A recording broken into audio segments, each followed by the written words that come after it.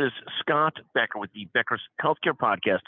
Thrilled today to visit with regular guest and brilliant thinker, Kristen McDermott Woodrum.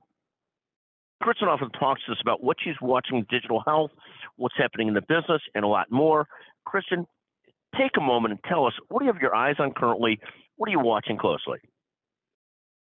Thanks, Scott. I'm thrilled to chat with you today. I am continuing to watch investment and healthcare services by non-traditional players.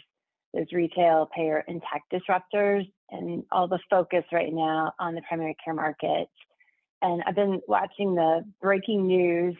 Late last night, the Wall Street Journal and others reported that the Federal Trade Commission will not sue to block Amazon's purchase of One Life Healthcare, which operates One Medical primary care clinics. This means the parties can close that deal, which is valued at $3.9 billion.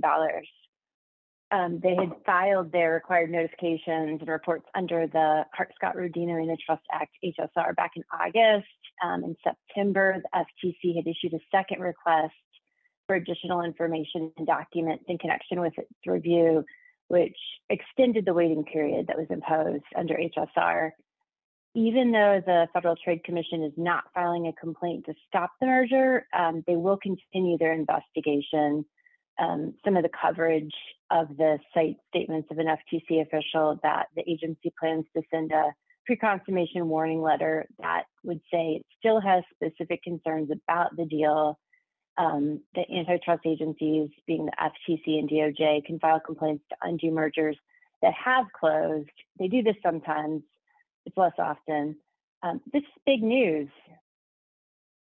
But Amazon is huge, but not huge in healthcare necessarily, at least in terms of the total footprint in healthcare.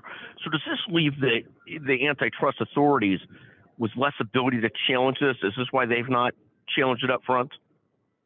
Yeah, I think that's a great observation, Scott. And I've talked some with my antitrust partners on this point. I mean, as everyone knows, there's been reports of drama and chaos at the FTC. The chair, Lisa Khan, has been a huge critic of big tech companies, including Amazon. The two Republican commissioners of the FTC have resigned, most recently Christine Wilson, who penned a pretty scathing op-ed in the Wall Street Journal on Valentine's Day. And I think it's an area to watch. We talk about the antitrust scrutiny kind of through the HSR process, and we've talked about it in the context of hospital mergers, where you have, two competitors who are providing the same services in a similar market and looking to consolidate. But these primary care deals are different, and so they possibly are harder cases to challenge up front. I think it's super interesting. Earlier this month, the Department of Justice announced that it has withdrawn what it considers to be outdated joint FTC and DOJ joint guidance, including its 1996 statements of antitrust enforcement in healthcare, along with the prior statement and 2011 statement of antitrust enforcement policy regarding ACOs and the MSSP. When they made this announcement, the Department of Justice indicated that after careful review and consideration, their antitrust division determined that the withdrawal of guidance was the best course of action for promoting competition and transparency, just recognizing how much the healthcare landscape has changed over the past 3 decades. They specifically called out their guidance on subjects like information sharing as being too permissive. So I think that is an area where we're going to see continued scrutiny as you have different types of integration. One Medical, is a company that operates medical clinics. They had started as a membership model, kind of heavily focused now on Medicare Advantage through their acquisition of Iora Health back in 2021. So that's that value-based primary care work. So others are getting into this area too, data analytics companies, services companies, kind of the pharmacy, like all these different pieces of the puzzle coming together in new ways. And so the agencies are going to have to adapt and figure out, how to apply their competition laws. Thank you. You mentioned so many things that are so interesting. First, the FTC, this has been a very active FTC under I guess, Chairperson Khan. And a couple of the Republicans on the commission have decided to resign. What benefit is there to them resigning? Why would they do that other than to send a message that they think that they're being overzealous with the FTC or that they're wrong? What long-term benefit does that have, if any? That's interesting, and I'm not a antitrust expert, but the second resignation was the noisy one, and that they're going to have to replace you know some commissioners on this. I think it probably was to send a message.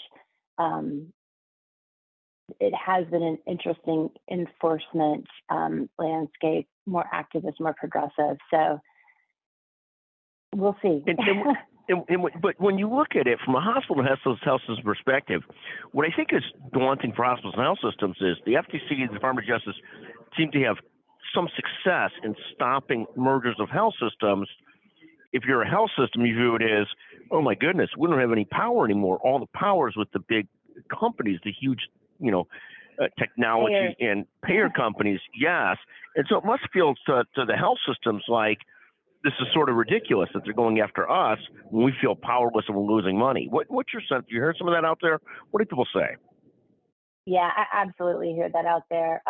It does feel like maybe the legal framework just hasn't kept up with the reality of today. And you can read different reports about the effects of mergers on prices and on the labor market. A lot of information out there, and I do think health systems are in a really tough spot. These others in the industry have been able to kind of skirt by, and the regulations haven't exactly touched on what they're doing. I think that's going to change, not just in antitrust, but other areas. In another day, Scott, we can talk about some of the changes in Medicare Advantage that are kind of going at the investments in this area and the plans and the folks aiming to make a dollar on that market. So I do think it's going to be a heavy lift for all involved, and there will be a lot of pain and uncertainty in the process. Thank you. It does seem like health insurance costs continue to rise, healthcare delivery costs continue to rise. There's lots of inflation in the costs that go into those things as well. What a challenging time, and it is hard to sort of exactly comprehend how the FTC and DOJ look at this and who they're targeting. It is challenging. In any event, Kristen McDermott-Woodrum, brilliant partner at McGuire-Woods, thank you for joining us on the Becker's Healthcare Podcast. Thank you very much. My pleasure, Scott. Thanks.